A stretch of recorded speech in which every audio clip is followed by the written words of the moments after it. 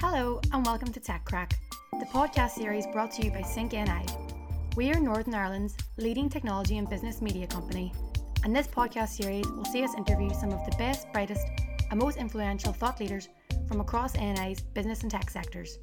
Find out more on syncni.com or follow us across our social media channels. And enjoy. This week I spoke with EY Ireland's Chief Economist Neil Gibson on the unfolding economic impact coronavirus is having across the UK and Ireland, both short-term and long-term. How is EY across Ireland and the UK coping? Then just first off with the whole pandemic, is taking everyone's working from home. Yes, absolutely, and thank you for asking. It's an important point to remember that every business has been disrupted in one way or another, and certainly for us, it's been a real test of our technology platforms to make sure that we can communicate. And I think probably for many of our team, we were already well prepared for working from home. Some already did it occasionally, but I think the challenge as this crisis unfolds is ensuring that we remain in contact with people. Also that we're sensitive to issues as a global employer, that when we say people are working from home may feel like the other side of the world to many of our workers. They may be from many of them, hail from all parts of the world. So their home is maybe Russia, Pakistan, Portugal, but their home while they're working for us is maybe a small a room or a bed, one bedroom flat in Dublin or wherever it might be. And so we have to be sensitive that for some of us, there's gardens to walk in and ways to break up the day that aren't available to all. And I think that mental side of it, keeping in touch, keeping people motivated, helping them when they're feeling a bit down, that's probably the bigger challenge than the technology or actually being able to work, which for an office-based business like us was a little bit easier. Obviously, some of our staff who would have been out with clients, that's maybe changed a bit more for them. But certainly technologically, I think we were further ahead than perhaps mentally or emotionally we were for such a long period of potential isolation as it looks like we're in for now. And from an economic point of view, could you ever have prepared yourself, personally or EY as a business for something of this scale?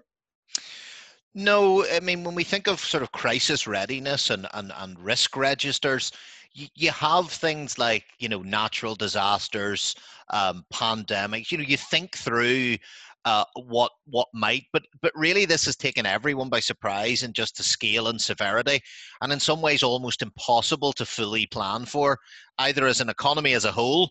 If we had the number of hospital beds or intensive care units that we seem to think we're going to need, then they would be very quiet at any other time. So it's almost impossible to be fully geared for something of this scale.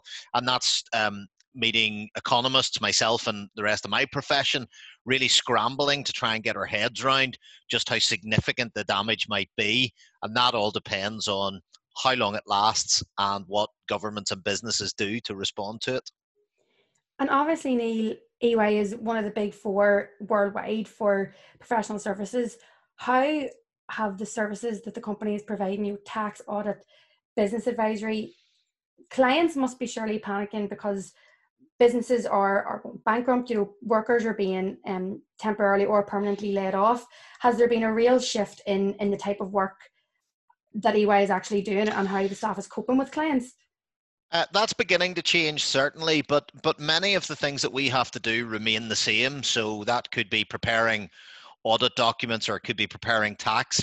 There's large chunks of work for us and the rest of the big four that they take a long time to do. So you can certainly have 3, 4, 5, 6 weeks worth of work to get through in terms of reviewing documents or preparing statements. So in some sense, there is a backlog of work that can be continued. Then there's the work that you never get to that you wish you did. So there's designing new systems, there's a bit of R&D, there's developing new products, there's accelerating or tidying the way that we would do things, which again, this is presenting a bit of an opportunity. And certainly on things like, for example, our sides of our business that advise on acquisitions or purchases, there's certainly a pause there and a change. But just as that's happening, we're having a huge acceleration in calls and inquiries around things like, well, how do I manage my cash flow? How should I deal with my suppliers? What should I do in terms of my legal obligations towards staff? How should I flex different offices? Even things as early as this into the crisis of clients beginning to chat about, well, when we eventually get out the other side of this, how do we ensure we're ready to pick back up again? How will we go back to working in an office? We mightn't be able to put everybody straight back in one go, for risk of reinfection. So even beginning to think that's just how businesses work beyond this. Mm-hmm. So yes, a little change in what we do, but like all of the big four, one of the joys of being such a big global organization is you have different competencies to pull on, and you can move people about to help in different areas. And certainly things like the experience of our Italian colleagues or our Chinese colleagues speaking to those partners and members of the team there can be very helpful for us to prepare for what might be ahead, and also to give our clients a bit of comfort or inspiration even at this difficult time, to say that there are ways to try to keep doing things and to, if you like, make some value in what is a very difficult situation in terms of maybe doing that R&D or thinking.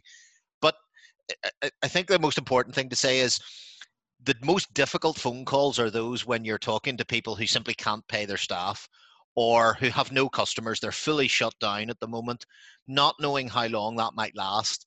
We're very proud to run our Entrepreneur of the Year program, and speaking to so many of those over the last few weeks, thinking about how they've set up a business. It's been going terrific. They're inspiring people.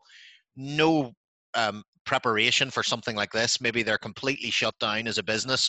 And so you find yourself providing emotional support and a little bit of almost a sounding board, as much as you are providing a service or a piece of advice at this point in time, because for many, they're facing a very uncertain future. So you have to be very empathetic and sympathetic to the fact that these people are maybe talking to you, having had to lay staff off that have worked for them for years, or have seen their fledgling business stopped in its tracks. So I think I would certainly, and I'm sure I speak for many in the other big four and many of my senior colleagues, that emotional pressure is probably as big as, if not bigger, than the pressure you feel to provide services. You really feel just how difficult it is for many of these clients that you've known for years or decades in some case. Yeah, and that's one thing you noted before, Neil. You said the emotional strain for many business owners in deciding if they can take on debt with such an uncertain road ahead means that where possible, governments should take the debt. And the UK government's planned, the announcement that they'll pay 80% of workers' salaries. It's been criticised in some places because the actual HMRC portal to enter the information in for the employees doesn't even seem to be open yet. A lot of employees, I don't think the salaries will actually be paid until the end of April. People don't know if it'll apply to the self-employed and sole traders, and people on 0-hour contracts. And then I know in the Republic of Ireland as well, there's talk of sort of almost copying the UK government's plans and paying 75% of worker salaries. What do you think of that plan in terms of the pros and cons? And, from your professional opinion, do you think there's anything more or less that they can do? Well, I think we should start at the beginning that as stressful as it is for all of us, we have to remember too, our politicians, our policymakers, our, tax planners at a government level have no more experience of this crisis than us. So it's as hard for them to think of the solutions. As you mentioned, I would be, not all economists agree with this, but I'd be very strongly of the view that in a societal crisis of this nature, it's better that society as a whole, or the government in this case, takes the debt where possible. To say to businesses, we want you to take a loan even at favourable rates, and we want you to take that out not knowing when you can open again. It's a bit like the analogy I keep using. This crisis is like a chasm that we have to bridge over. Now we can see the other side, but we don't know how far away it is. And I think it's much better for us where we can to have the government shouldering the weight of this, traversing this particular chasm, rather than saying to businesses who may be already feeling very stressed, emotional and worried, that you're going to borrow, we're going to try and encourage the banks to lend it to you, but we can't give you any guarantee of when you can go back to opening your doors. So generally speaking, I think the move to payroll support, as the measures are both north and south, are desirable. The the question is how long you can do it for. The answer is not that long, to be honest. We'll certainly have to look at this again. You'll be able to do it for a quarter, maybe two at the utmost, but I think we'll have to look at something rather different if we were in a very difficult position like we are today, say towards the end of the summer. But in terms of how the government's implemented it, yes, their systems are struggling. Again, they had no idea that this might come. That's incredibly difficult for those that's hampering and harming. But the government are certainly doing their best to make the guarantee clear that they will be in a position and you will be able to backdate that to get the funding that you should have had for your staff. And they're really saying to businesses, can you try and meet us at least part of the way and keep the staff at least on your payroll? And I think there's two things I would say to that. One is that's much, much better than providing people with support, say unemployment or universal credit or job seekers or whatever it might be. It's much better if they're on your workforce, because if we imagine, the day after this, and I know it'll not end as suddenly, but when we see light at the end of the tunnel, if a business doesn't have any workers, it's not going to go out and hire them all back and say, right, we're ready for work on the Monday. They're going to be worried about how much business there'll be, how many customers they'll have, how many bookings they will take. And so they'll probably bring people back very slowly. But if they have everyone on their payroll, they're much more likely to start at a sprint, get everybody in, get them energized, and get them out trying to sell and trying to win new business. So I'm much, much more of a fan and very supportive of both governments for going down this payroll route. Mm-hmm. The self-employed is very tricky because the systems work very differently. And I know both governments are currently wrestling with how to support it. And I know for those people who have said, I can't get the system to work, how does it help the self-employed? Or the number that it's capped at is not enough for some of my employees. I understand all of that, but we've a very finite pot of money. And to be able to offer that support to particularly those businesses that are closed today is certainly the thing that I would have done, rather than, for example, in the US and elsewhere, they're looking at what they would say is helicopter money, sending everybody in every household a check to spend. Well, that just wouldn't be what I would do as an economist, because so many of the choices of where you could spend are closed. So I'm not sure that money would make its way back in the same way. So big fan of payroll support. It still asks employers to take a cut of that pay.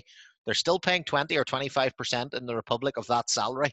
And at that time, even for some, that may seem like a small percent, but it's still a big number over a lot of staff. So unfortunately, it won't be enough to keep all businesses open across the island. And do you think, obviously as an economist, foresight, planning ahead is one of the main parts of your job? When we do come out the end of this, there's a lot of people working, especially in the retail and hospitality sectors, because some companies, like for example, Wetherspoons, have just laid off their staff. They won't even give them a payout until they possibly receive the 80% government plan, which is expected to be at the end of April. A lot of people are predicting that once this ends and everyone gets back to work, there could be a massive shift in people are sort of realizing, companies putting people before profits, and they'll shift industries. And also, even just working from home, some companies are worried that the productivity levels will fall, but then others are saying, well, if we start to realize that productivity levels are staying the same or maybe even getting better, that's reducing their overheads and, paying for electric and heat to have their employees in. Maybe there'll be a shift that way as well, and that companies will take to allowing their employees to work from home more. So what's your prediction in that? Yes, I mean, I think this will have profound changes on society and our behaviours. The longer it goes, the more profound they will be. But certainly, I think we're going to see a huge change in behaviours. Let's take it from everything from on the positive side, as you mentioned, the embracing of technology, the acceleration of the working from home agenda. Look how quiet our streets are. Look how many firms are now thinking, well, if I staggered the starting time, will we start to think creatively about when schools start and open and close to try and manage so that we don't have staff stuck in traffic, for want of a better word, during the day? This certainly is going to open a lot of people's eyes to the potential of technology in a way that we never imagined before. That's also going to change their behavior in, for example, people getting used to online ordering and shopping now. That was already a trend, but that's certainly been accelerated now. That may reduce people's willingness or desire to go back onto the high street and shop. And so there's some real challenges there for shops reopening about how to get people back in. I'm almost certain we'll have some form of national campaign, both north and south, to try and encourage people to get back out, put a bit of money back into the local economy when it's safe to do so. So go to a local restaurant, go out for a pint. I mean, I don't need a huge persuading to do that, but I think we can imagine a significant boost to say, look, companies, can you take your staff for an away day to a hotel? Do anything to get a bit of money back in. But not everything will go back to normal. I think we'll change our views of healthcare workers and their importance. I think firms will look differently on things like their cleaning staff in terms of how important they are to keeping your business clean, healthy, and your workers safe. I think we will shop differently potentially. It may change our choice of holiday destinations and how willing we are to fly. It'll certainly change the price of insuring to go on holiday for sure. So I think there will be profound changes. We can take the positives, accelerating technological change, allowing us a more flexible style of working, placing different value on very important jobs in society. But we have to balance that with, there is a danger of isolation and loneliness, and making sure we get people back and connected again and talking again. And there's also that particular danger that I'd be worried about the vibrancy of our high streets. We're going to have to think very carefully about what way, in Northern Ireland, for example, we've given rates holidays for 3 months. Well, just how much are firms on the high street going to be able to go back to business as usual? I think that's a real challenge. So yes, it certainly a big part of my job is trying to think of how this will completely change ways of working for many firms, how they think about what space they need, what investments they make in technology. A huge part of our business has been, and many of our clients finding they didn't have the tech or the licenses for some of their secure working to be done remotely. So you're going to see quite an acceleration in some of that. Not all of that will be a positive. There will be some disconnection issues and concerns of people being a bit distant, but it definitely will change the shape. The island economy will be forever changed by this crisis. Just whenever you mentioned Belfast as well, a lot of companies were struggling previously with footfall just because of the Primark fire in 2018 as well. So this has definitely hindered and not helped their circumstances. Some companies have already actually had to close down because of that. In terms of, some people do think that the recession, potentially the global recession at the end of this, will be temporary, but will end up coming out the other side stronger. They think it'll accelerate the sort of fourth revolution, this need for technology and technology advancements, because people in the tech sector are working harder than ever now to help find solutions and help find ways to help society in general cope with the crisis. Do you predict, a time frame in which the whole island of Ireland might actually end up benefiting from this overall, or do you think it will take like a substantially long time to get there? I think I would say it'll come out changed rather than, being able to say stronger and necessarily. It'll certainly be stronger for some. It will accelerate that sort of tech revolution of how we can do business and where we can work. I mean, for myself, I have noticed, and I'm sure many have had the same experience, many meetings have gone from the diary. Meetings have got shorter because you're only doing 10 or 15 minutes catch up. Now, that has a plus side in terms of productivity. You maybe think, well, I don't need to put all those meetings back in when I'm back in the office. But it has a downside too. It's a very intense day. You have to find different ways to discipline yourself, to take a break. And that requires a level of personal discipline, training, and skill that perhaps not everyone is as well suited to. So I think that the office environment still has a very important role to play. But I do think we'll see a technological acceleration. And I think my main concern for the society and the economy is that high street question. Our high streets are already changing. We were seeing a proliferation of coffee shops and gyms, well-being clinics and the like, personal services. Now, they will require people to be on those high streets, to be at their office of work, or to be in the vicinity. So there's even a challenge to those new high street offers. But the traditional bricks and mortar shop has got to have an online presence and way of doing things. And I think fundamentally, the way that we tax and raise revenue as a society will probably have to change, simply because our behaviours on the high street are changing. I think where we get our tax from will no longer the weight of that lifting, certainly in Northern Ireland, will not be able to be carried by high street retail in the way it has been for the last generation. Perfect. Neil, thank you so much. Is there anything else you'd like to add personally? No, I think the only thing I'd want to say, and I know many have made this remark, but in very difficult times, you do see the best in many people. It's tremendously inspiring to me to see how many of our firms or clients are responding by thinking about what they can do differently. How can they help their staff? How can they help their workers? How can they maybe produce something that the island needs at the moment? I think we're seeing huge respect for our workers in care industries and in the hospital front line, but not just the front line. The paramedics, the delivery drivers, the people who are stocking the shelves in our supermarkets.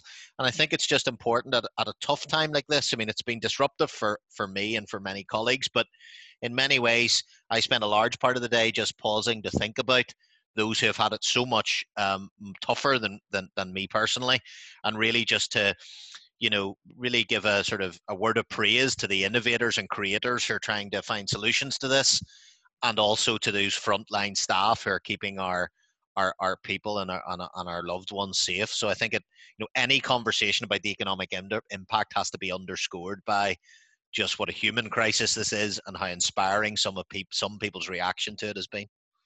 100%. It's definitely one of those situations where it shows how society can come together as a whole, and it's awful but slightly comforting that everyone is in it together globally. Yes, that's actually quite an important point. Unlike the financial crisis, where there was differential criticism for certain countries' responses, nobody's going to be criticized for doing too much to try and address this. Ireland, north or south, is not going to come under any specific criticism for having a worse outbreak than place X or place Y. It is a global problem, and if it stays with us for a long time, it'll be global solutions we'll be looking to. So we are in this together, and maybe that'll help us reconnect a bit as a global community. As prior to this, that was becoming a little bit fractious with everything from trade wars to Brexit. Hopefully this is a reminder that the real things that come to shake us are global and have no respect for borders. 100%. Neil, thank you so much. Thank you. That's it for this week's episode of Tech Crack. For all things tech and business in Northern Ireland, visit syncni.com. Have a good week.